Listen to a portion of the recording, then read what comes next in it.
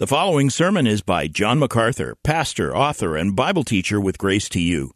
If you've never contacted Grace to You, we want to send you a free booklet by John titled Defeating Discontentment. It gives you 7 practical principles that will help you face setbacks and difficult circumstances and experience contentment even when life turns upside down. Request your free booklet titled Defeating Discontentment by writing to defeating@gty.org. That's defeating@gty.org. This offer is good in North America and Europe through June 2024. And now, unleashing God's truth one verse at a time, here is Grace to You Bible teacher John MacArthur. We have been looking in the last number of weeks, with a few interruptions, at the book of Ephesians. So open your Bible to Ephesians chapter 4.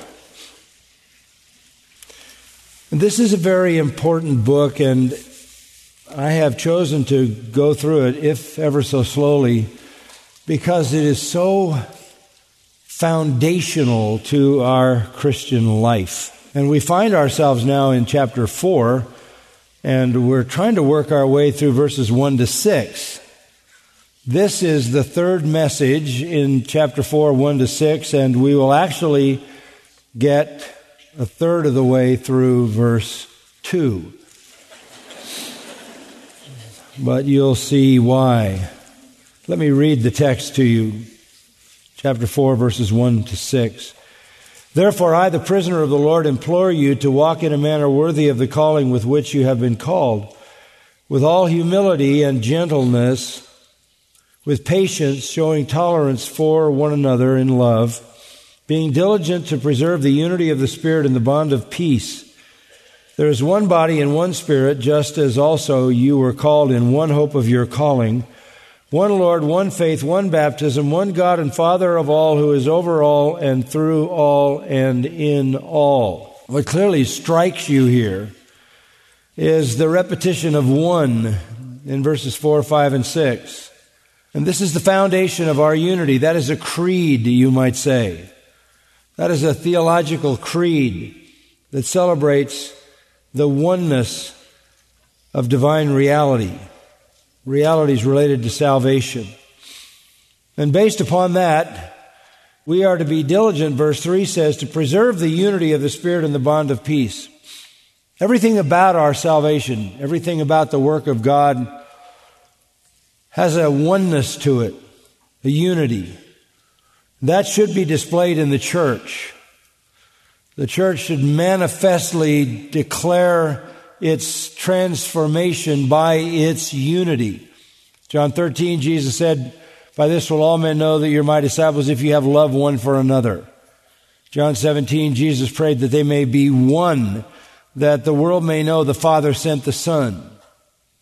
This is clear, unmistakable, and yet elusive in the experience and life of the church in the world. So I want to take a little bit of time as we go through this to help you understand these very important components that lead up to unity that will make our living consistent with the creed. Now, let's think back to how we got to chapter 4 in Ephesians. And let's talk about what all true Christians possess. It started in chapter 1, verse 3. We're all blessed with all spiritual blessings in the heavenlies in Christ Jesus. All true Christians possess all spiritual blessings. And Paul delineates these blessings all the way from election to glorification down through verse 14 of chapter 1, and culminates it in verse 15, which expresses our love for the saints. We are all possessors of the same full range of blessings in Christ, salvation blessings, and they culminate in love for all the saints. As he goes on in that chapter, Paul continues to talk about what we all possess as true believers. We possess these same spiritual riches. We have been lavished with spiritual riches, with power, with strength, because we are in Christ. He is our life, He is our head, and we are His body. So we are connected to Christ in that unity, that spiritual unity. As you come to chapter 2, Paul says we all started out in the same condition. We were dead in trespasses and sins. We were walking according to the course of this world. We were under demonic and satanic influence. But we were all saved by grace through faith, not of works. But we were saved unto good works, which God before ordained that we should walk in them. So we all started out with all the same spiritual blessings. We all came to engage with these blessings, to receive these blessings when we were saved by God's divine grace through faith. We have now become Christ's, and Christ is ours, and we are in Him and He is in us. We are His body. We have been basically created anew for good works, which God has before ordained that we should walk in them. And I told you when we went over that passage that just as your glorification was a matter of divine election, so was your sanctification. As we go further into chapter 2, we find, again celebrating our unity, that all believers, whether Jew or Gentile, are one new man. It doesn't matter what their ethnicity is. We're all one new man. We are all fellow citizens. We are all members of God's household, God's family. We are one building. We are one holy temple for the Lord. We are built together into a dwelling of God in the Spirit. It also says that in chapter 2. So again, all of these things mark out our unity. And then in chapter 3, we read that we are fellow heirs, fellow members of the body, fellow partakers of the promise in Christ Jesus through the gospel. And that collectively and together, verse 19 of chapter 3, we are filled up to all the fullness of God. So that, verse 21, God can be glorified in the church, and in Christ Jesus the church displays its redemption to all generations forever and ever. So Paul has been going through these 3 chapters, lavishing on us all our spiritual blessings. And the idea is to help us understand we all have the same blessings. We are all one. And that comes out, as I read a moment ago, in verses 4 through 6, where Paul goes back to the foundations of our faith: one body, one Spirit, one hope of your calling, one Lord, one faith, one baptism, and one God and Father. All of this is a plea for unity in the church. But even with all these pleas, there are some necessary attitudes and some necessary spiritual dynamics that have to be at work in a church to fulfill this calling. And that's what we find in this passage before us. First, there's the call to walk worthy. Look at verse 1. Therefore I, the prisoner of the Lord — he was actually a prisoner when he was writing this — the prisoner of the Lord, implore you to walk in a manner worthy of the calling with which you have been called. We looked at that a couple of weeks ago. The call to walk worthy. The word worthy is axios. It means equivalent. In other words, our conduct should match our convictions. Our duty should match our doctrine. Our behavior should match our belief. This is Christian life 101. If you say you belong to the Lord, you ought to walk the way He walks. This is a message that Paul is giving us right here. He's begging us to walk in a manner worthy of the calling to which we are called. This is such a common reality. This is so basic that Paul repeats it frequently in his epistles. Let me give you illustrations. Philippians 1:27. Only conduct yourselves in a manner worthy of the gospel of Christ. And what does that look like? That you would be standing firm in one spirit with one mind, striving together for the faith of the gospel. Again, if you're going to be living out the transformation that God has wrought inside, if you're going to walk in a manner that is worthy, you're going to be manifesting yourself in one spirit with one mind, striving together for the faith. In other words, there will be unity. In Colossians, he says the similar things, different order of words, but exactly the same message. Colossians 1:10, so that you will walk in a manner worthy of the Lord, to please Him in all respects, bearing fruit in every good work and increasing in the knowledge of God, strengthened with all power according to His glorious might, for the attaining of all steadfastness and patience, joyously giving thanks to the Father who qualified us to share in the inheritance of the saints in light. And again, he says, walk in a manner worthy of the Lord, which means pleasing Him in all respects. In his letter to the Thessalonians, 1 Thessalonians chapter 2 and verse 12, he says, walk in a manner worthy of the God who calls you into His own kingdom and glory. This again is the basic perception of the Christian life. Walk consistently with your calling. Basically, let your life match up with what God has done for you and in you. It is a high calling. We have said that. The Scripture calls it a high calling. It is a holy calling. It is a heavenly calling. And by calling, we mean an actual calling where God sovereignly calls us out of darkness into light, out of death into life, out of lies into truth. It is the actual saving call where the Lord awakens the dead sinner and gives him life. So if that has happened in your life and you have been called by God, Paul says you have to walk in a way that is consistent with that calling. This is the basic reality of every Christian's life. What you are in position, what you are in possession, you need to be in conduct. Anything other than that is hypocrisy. And anything other than that, of course, cripples the message of saving power because it doesn't demonstrate that transformation to the world if people are hypocritical.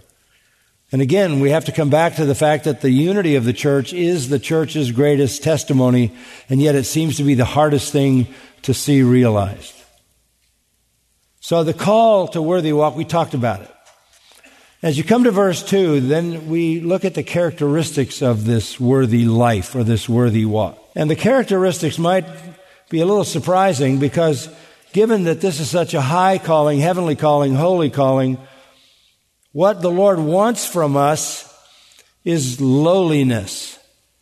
Verse 2, with all humility and gentleness, with patience, showing tolerance for one another in love, being diligent to preserve the unity of the Spirit in the bond of peace. Again, the goal is always the unity of the Spirit. That is the demonstrated testimony of transforming gospel power. But in order to get to that unity, there have to be some virtues that are manifest and that are established as the priorities in the life of every Christian. And notice in verse 2, and I want to take time with this because these are what is essential to being a Christian in the church in such a way that the church becomes one and its testimony is clear. With all humility. The Christians invented this word. Literally, the word means to think lowly of yourself. To think lowly of yourself. That is a far cry from the unconverted world's interest. In fact, no such word existed in classical Greek. Apparently, the Christians coined this word because thinking lowly of yourself was the last thing that Greek culture wanted to advocate as a virtue. We would be the same in our culture today as would be almost every culture throughout human history. You're supposed to think highly of yourself, promote yourself, because, of course, in your fallen condition, pride is the default position of every human sinner. But Christians have come up with this by virtue of God's design and God's revelation that we are to be defined by all humility. Not some, but all humility. This is the virtue of the person who is aware of his own unworthiness and weakness.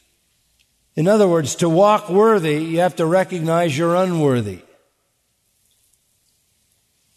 In Acts 20 and verse 19, Paul described what he did as serving the Lord with all humility. So he's passing on what he actually was doing. He is not just the teacher, he is the example. Serving the Lord with all humility. And you would think if you were the Apostle Paul and you had his credentials, you are an apostle, yes. You've had at least 4 visions of Christ and nobody else had any. You had a trip to heaven and back. You have been used more than any human being in history. You have taken the gospel to the Gentiles. You are the apostle to the Gentiles. You have been marked with honor. Just about everybody in the Gentile world who was a believer because of your influence. You would think that for the Apostle Paul, there would be a tendency to have a high view of himself. And humanly speaking, you would be right to think that.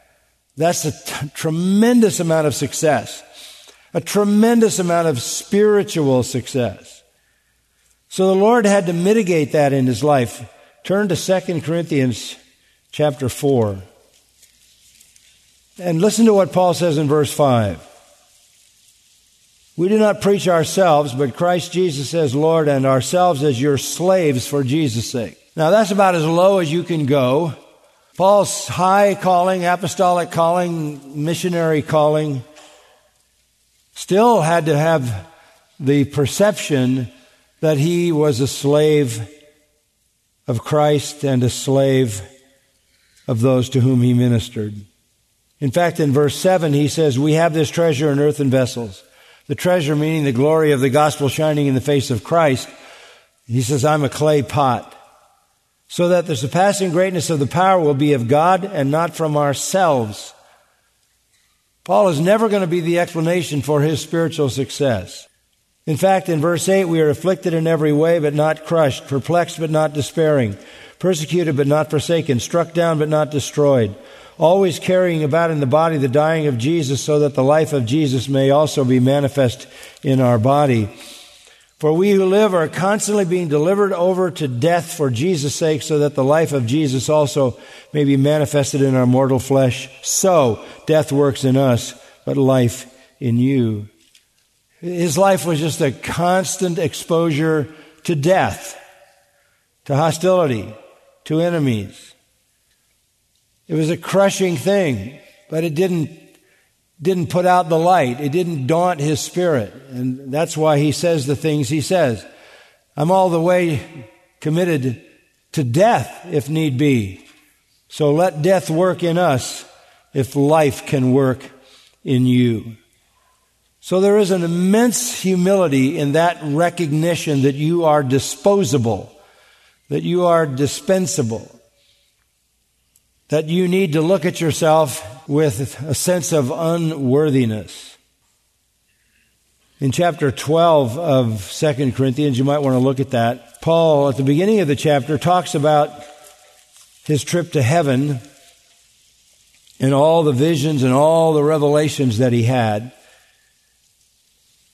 But he comes down into verse 7, and we read this, because of the surpassing greatness of the revelations, for this reason, to keep me from exalting myself, there was given me a thorn in the flesh, a messenger of Satan to torment me, to keep me from exalting myself. This is the Apostle Paul, who had the most preeminent credentials of anybody in the New Testament except our Lord himself. And in his fallenness and in his recognition of his own sinfulness, he knew that he was tempted to be proud because of his spiritual success and spiritual accomplishments. And perhaps there were those expressions of pride because the Lord has to do something to humble him. And it says in verse 7 that because of the surpassing greatness of the revelation, for this reason, to keep me from exalting myself, there was given me a thorn in the flesh. Thorn, not like on a rose bush, but it really means a point of a spear. The Lord literally took a spear and ran it through his otherwise proud flesh. What was that? What was that tortured instrument? What was that torment driven into his flesh? He says, a messenger of Satan to torment me. What is a messenger of Satan? Well, that word is used, messenger is used many, many, many times in the New Testament. It always means a person. It doesn't mean malaria or eye disease or things like that. Some people have said it's a person.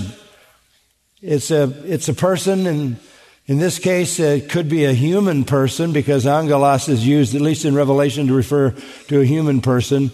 But better to understand, it's the word angelos. So what is a satanic angelos? That's a demon.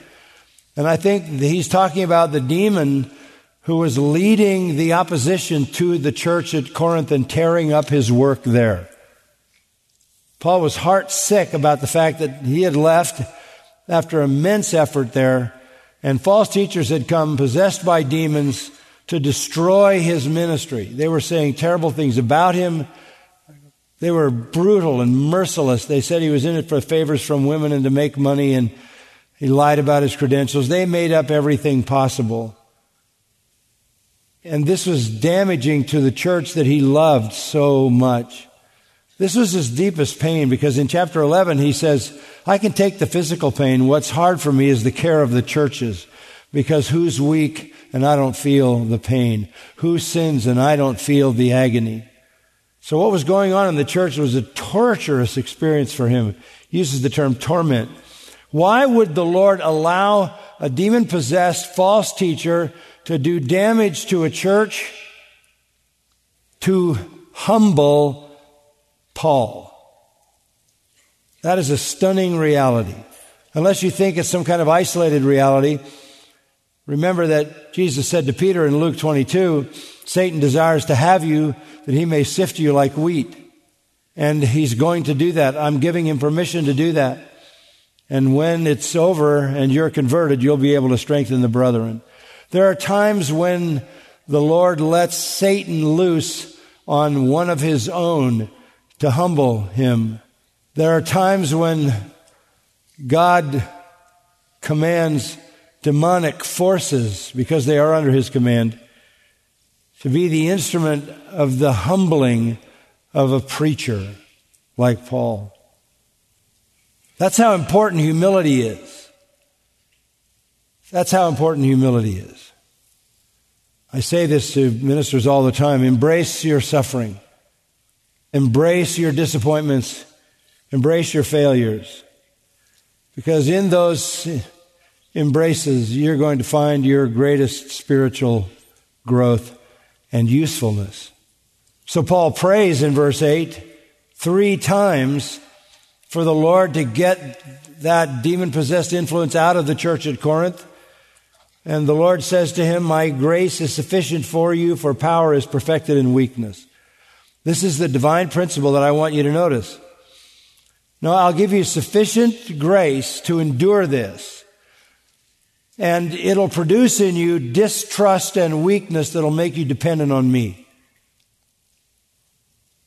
There are so many people who are too strong to be useful. So few who are weak enough to be useful. Paul was humble. And where he wasn't humble, he was humbled in very epic fashion. But he learned a lesson. Verse 9, most gladly, therefore, I will rather boast about my weaknesses so that the power of Christ may dwell in me. So that's where Christian life begins, with your recognition of your weakness. Your weakness. There's far too much fake preaching these days that tries to elevate people, telling them that because they're a child of God, they should think of themselves in some elevated fashion. That is absolutely the opposite of what the Scripture would say. Paul calls himself the chief of sinners. Paul says, I don't do what I want to do, I do what I don't want to do, I'm a wretched man. This is the kind of humility that is honest. And it's not what the world exalts or elevates, but it is the foundation for all Christian living. Go back to Matthew 5 for a moment. In Matthew 5, Our Lord starts the Sermon on the Mount, and he's inviting people to his kingdom. And notice the nature of those who will be received. Verse 3, Matthew 5. Blessed are the poor in spirit, for theirs is the kingdom of heaven. Intuitively, you might say, blessed are the rich in spirit, blessed are the super spiritual, blessed are the highly educated, whatever. But it's the opposite. Blessed are the poor in spirit. It means spiritually bankrupt. Blessed are the people who have nothing to offer. That's how you come to the kingdom, and with an empty hand. In fact, not only are you bankrupt in your spirit, but verse 4, blessed are those who mourn. They're the ones that are going to be comforted. They're mourning over their insufficiency and unworthiness. And then in verse 5, they're the gentle, or they're the meek, who don't assert themselves. They're the ones that inherit the earth. And then they are described as those who hunger and thirst for righteousness, which means they know they don't have it, but they're the ones satisfied. They're the merciful who will receive mercy. They're the pure in heart who will see God. They're the peacemakers, not the troublemakers. They're the ones in verse 10 who are persecuted. Blessed are you when people insult you and persecute you and falsely say all kinds of evil against you because of me. Rejoice and be glad, for your reward in heaven is great. For in the same way they persecuted the prophets who were before you. This is nothing new for God's people to be vilified, mistreated, and persecuted. What it does is it just humbles the heart. And Paul is trying to get us to the place where we don't look on our own things, but we look on the things of others, where we humble ourselves. Again, this is the foundational attitude in the Christian life. 1 Peter 5:5, be clothed with humility. It's not just an item of clothing, it's the robe. Be clothed with humility. For God resists the proud and gives grace to the humble. Now, we're talking about humility. What are we talking about? Well, I think there are three things that would simply help you to see what humility essentially perceives. Number one, self-awareness. Self-awareness. A humble person is aware of his own limitations, his own boundaries, his own competencies and incompetencies, his own weaknesses, his own sins. Self-awareness. You start by being honest about yourself, and you hear Paul say, I'm the chief of sinners. Or you hear him say, I don't do what I want to do, I do what I don't want to do, I'm a wretched man. Paul is declaring his unworthiness. So the worthy walk is a walk of one who is convinced he is unworthy. Honesty about yourself. Because as we said, the default position for fallen sinners is to overestimate themselves, and pride is the dominating default sin. Occasionally I like to read psychologist Jordan Peterson because I think he's got some amazing practical insights. And he loves to confront university students who tell him they want to change the world. When he asks them what they would like to do, they might say end global warming. They might say eliminate poverty, eliminate sexual traffic, eliminate drugs, eliminate crime. They've got these grandiose ideologies. They want to have a large impact on society. They want to fix the world. And I love how he responds to that. He says, well, why don't you start by fixing your own life? That's a big enough challenge, and you may find that you'll never be able to do it in your whole life. But it's a good place to start. Before you fix the world, fix what's wrong with you. That's a big challenge. I mean, it comes down occasionally to something like this. You're going to change the world, but you can't even stay on a diet? Really? Maybe you could start by cleaning your room. And then when you get yourself fixed, fix your family. You want a job? Forget the world. Just try to fix your family. Maybe you ought to start there. It's bizarre for people to think they can leave their own weaknesses and inabilities where they are, and somehow, with all of that weakness never dealt with, they can make a change in the entire world.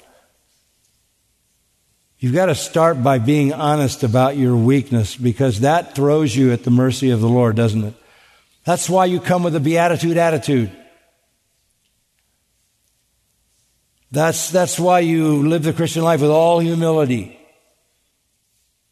Humility says, I'm not worthy, I'm not capable, I'm not able, I understand that. And so whatever suffering the Lord brings into my life, I want to embrace that suffering. Whatever He's doing to refine me and break my confidence in myself, I want to embrace that, because it's only when I am weak that I am strong. When I get out of the way and trust Him, then there's real strength. So it starts with an honest self-awareness. And then secondly, I would say it's a Christ awareness. When you're overestimating your significance, your importance, your value, your competencies, you probably have been looking to compare yourself with someone less than you. Not likely Christ. But as you gaze at the glory of Christ, and as you see Him for who He is, you get smaller and smaller. John the Baptist said, He must increase and I must decrease. And then it's also a view of God. Like Isaiah 6. Isaiah, who's the prophet, sees God, and having seen God, he puts a curse on himself and says he's a man with a dirty mouth and pronounces judgment on himself. So humility comes from an honest evaluation of yourself and a true vision of Christ and a true vision of God. And the purer your vision of yourself and your Lord and God, the more useful you become. In Jeremiah 9:23 and 24, Jeremiah wrote this: Thus says Yahweh, let not a man boast in his wisdom, let not a mighty man boast in his might, let not a rich man boast in his riches, but let him who boasts boast in this, that he understands and knows me, that I am Yahweh, who shows loving kindness, justice, and righteousness on earth, for I delight in these things, declares Yahweh. If you're going to boast, boast in the Lord. That's what we're after here. So this is humility. But we talked about that last time, so let's go on to the next word. And the next word will be enough to occupy us for a few more minutes. Gentleness. You might say, well, I get it. But you probably don't. Now listen, this is foundation, right? We've had 3 chapters of doctrine. Incredible, lavish layout of doctrine. And now we're supposed to walk worthy. We're supposed to match up our living with our doctrine. And He gives us these very simple words in all humility and gentleness. So we better know what they mean. What is gentleness? Or some translations translate it meekness. Prautes in Greek. It means mild or gentle. So meekness works, gentleness works. It's gentle-hearted. On the negative side, no spirit of revenge, no spirit of retaliation, no vindictiveness, no bitterness, no hostile anger, no angry assertions. It's gentleness. And sometimes the word was used to describe a soothing medicine in ancient times. Other times it was used to describe a gentle breeze. And other times it was used to describe a young colt that had been broken. Where it was unruly, it now became tamed, gentle, and its power could be channeled in a productive way. Secular Greek uses it of people who are mild or friendly or gentle or pleasant, as opposed to rough, harsh, hard, violent, angry. It's a godly virtue. It's a godly virtue. It's used 12 times in the New Testament. We saw it there in Matthew 5:5. Blessed are the gentle or the meek. We see it in Galatians 5:23, where it appears as part of the fruit of the Spirit, gentleness. We see it in 1 Timothy 6:11 as a virtue of a man of God who is marked by his gentleness. And again, there might be people who think, well, this is weakness. How can you be a strong leader and be gentle? You can if you understand this term. And I think one of the best ways to understand it is to see it defined as power under control. It doesn't refer to impotence or lack of power or lack of courage. And it is a byproduct of humility. If you're a humble person, you may have immense power. You may have immense capabilities. You may have immense competencies. You may be a force. But if you are humble, all of a sudden you're transformed into someone who's gentle. Because this is a product of self-humiliation. This is a product of self-emptying. This is the product of a broken will. Again, it doesn't mean weak. It doesn't mean impotent. It doesn't mean cowardly. What it means is that your powers, which are formidable in Christ, are under the control of the will of God and the Holy Spirit. Proverbs says in Proverbs 25:28, like a city that is broken into and without a wall is a man without restraint over his spirit. On the other hand, Proverbs 16:32 says, he who is slow to anger is better than the mighty, and he who rules his own spirit than he who captures a city. Gentleness means you have self-control.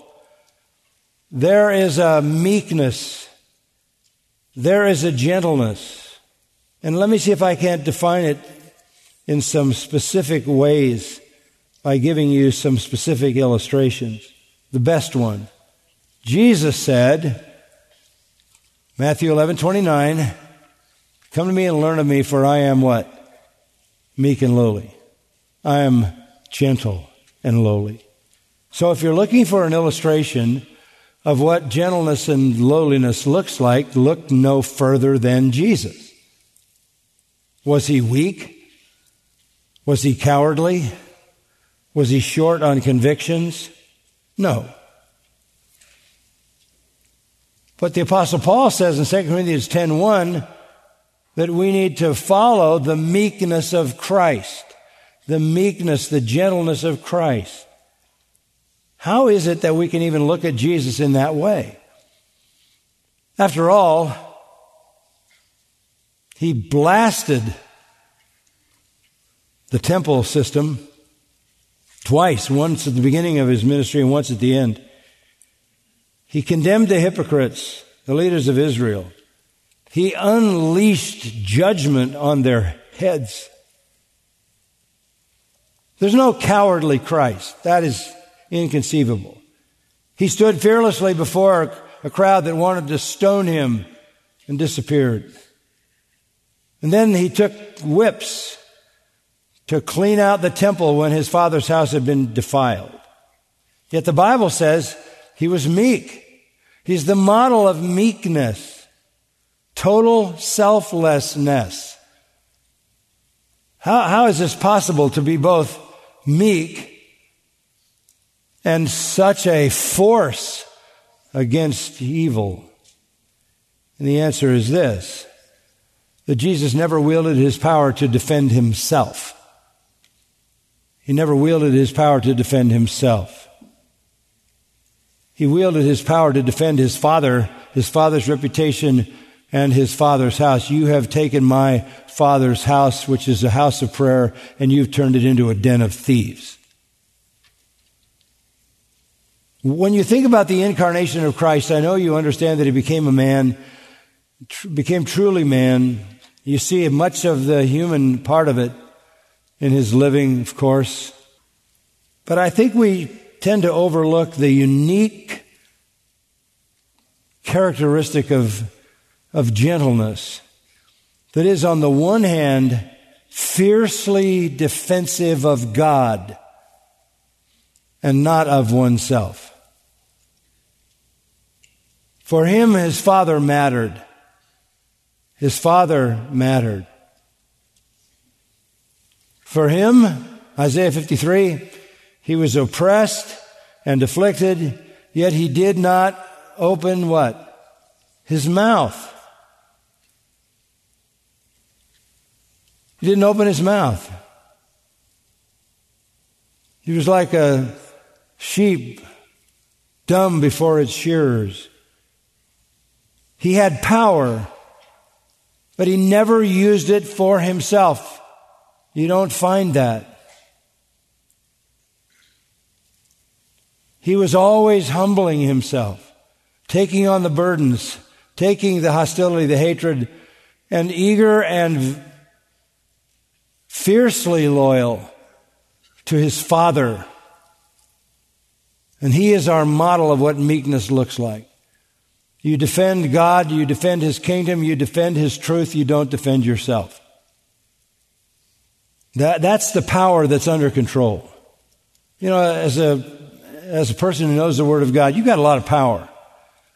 You can wield your knowledge of Scripture with some serious force. So can I.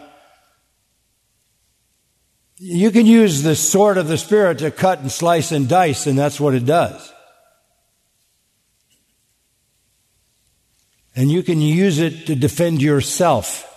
And you can become a cutting, domineering, overbearing, self-defensive person. And if it's all about you, then you haven't understood the basics of the Christian life. Meekness. I will rise to the battle to defend the Lord, to defend Christ, to defend the Holy Spirit, to defend the Scripture. I don't wield powers to defend myself against someone who accuses me falsely, persecutes me. Meekness is that power under control, used only at the right time and the right occasion, for the right length, at the right cause. An illustration of it back in 1 Samuel 24. Saul is hunting David. He's got a few thousand men. He's trying to get to David so he can eliminate him because he's a threat to his throne. They're down by En Gedi, which is the spring of goats down by the Dead Sea. And David and his men are in a cave, and Saul and his men come by, and it says in 1 Samuel 24 that Saul came in the cave to relieve himself, the very cave where David and his men were hiding. The men immediately thought, this is it. With the stroke of a blade, Saul is dead and David is free from his would-be murderer. David could have killed Saul there, taken the throne that really belonged to him. And they urged David to do it, but he wouldn't do it. He just cut off a piece of Saul's robe and kept that piece. He had the power to take a life. He had maybe the right to take a life because he was God's choice king. But that power was under control. And the controlling element was the will of God. The will of God. He followed Saul out of the cave, showed him the peace, and told him, I wouldn't touch the Lord's anointed. With all the power that a believer has, the power of the truth and the power of the Spirit, we don't want to wield it as if it's ours for the defense of ourselves. Remember what Paul said. Power is perfected in what? In weakness. So I would rather have persecutions and suffering. You don't want to defend yourself because when you're in difficult times, that's when God does his best work in shaping you. 2 Samuel 16, David's son Absalom took over the kingdom and forced his father to flee into the wilderness. One of Saul's men, Shimei, cursed David. And so David's people said, let me take his head off. And David said, let him alone. He had the power, he had the opportunity. But he wouldn't take vengeance, because as I read in Romans, vengeance is mine, says the Lord. Saul could have and would have killed David if the tables had been turned. But David wouldn't take Saul. He had the power, but it was under control. And it was never used for him. And Jesus had the power. He said this, if I asked my Father, He would send 12 legions of angels to deliver me, and you couldn't do anything. But He didn't. Because in the will of God, suffering was the divine purpose. In Numbers 12, verse 3, it says about Moses, the man Moses was very meek above all the men who were on the face of the earth. Do you think of Moses as meek, gentle, more so than anybody on the earth? He was fearless, he was bold, he was courageous, he was powerful, he was strong, he was confrontive. He stood toe to toe with Pharaoh and said, let my people go. He came down from the mountain, smashed the tablets of stone in fury over idolatry, and caused a slaughter of the idolaters right in the camp of Israel. Moses was a force for the defense of God. But on his own, you remember in Exodus 3, he says, you don't want me, I stutter. But what he did have was the rod of God. So this is a virtue that goes right along with humility. Whereas believers, we're not into defending ourselves, because if we are all busy defending ourselves, there can't be unity, because we don't look on the things of others. We're too absorbed in our own issues. Follow the pattern of Christ. Do you experience that kind of control? Is your anger controlled? Is your self-defense common? Or do you save your anger for holy things, righteous indignation? Are you honored only when God is dishonored, His word is dishonored? Do you always seek to make peace? No trouble, no gossip, just forgiveness, restoration. Do you respond to the word humbly, meekly? Do you receive intrusion and instruction and love the people who disagree with you? This is power under control. And the final question is, do you rise to the defense of your Savior and your God and His truth? Because that's when you should express that power. John Bunyan put it simply. He said, he that is already down need fear no fall. A meek person is not proud of himself, nothing of which to boast, demands nothing, is not self-protective, self-defensive, self-pitying. It is to be finished with yourself altogether. And that's the twin of humility. Sums it up when you read how our Lord responded to His mistreatment. 1 Peter 2:21.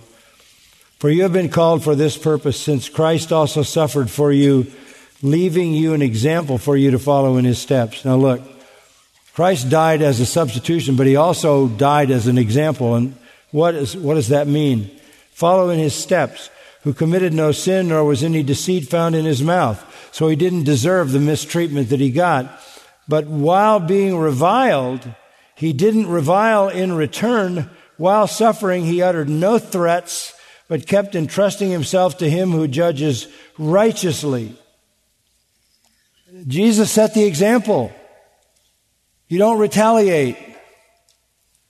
You suffer righteously, and you leave the vengeance to God. This is the kind of humility and gentleness that leads to true unity in the church. Never think you should get your way. You should always want to get God's way. Father, we thank you for your truth and your word. And even though this is a simple concept on the one hand, it's elusive because we still have the raging of remaining sin within us. So we ask that you would grant us the humility and gentleness that is the fruit of the Spirit. You've been listening to John MacArthur, Bible teacher with Grace to You. For free access to all of John's lessons and a listing of study Bibles and books available for sale, visit Grace to You's website at gty.org. John MacArthur and Grace to You reserve all copyright protection under applicable law. Our copyright policy is available at gty.org, and it includes instructions for and limitations on duplicating this digital file.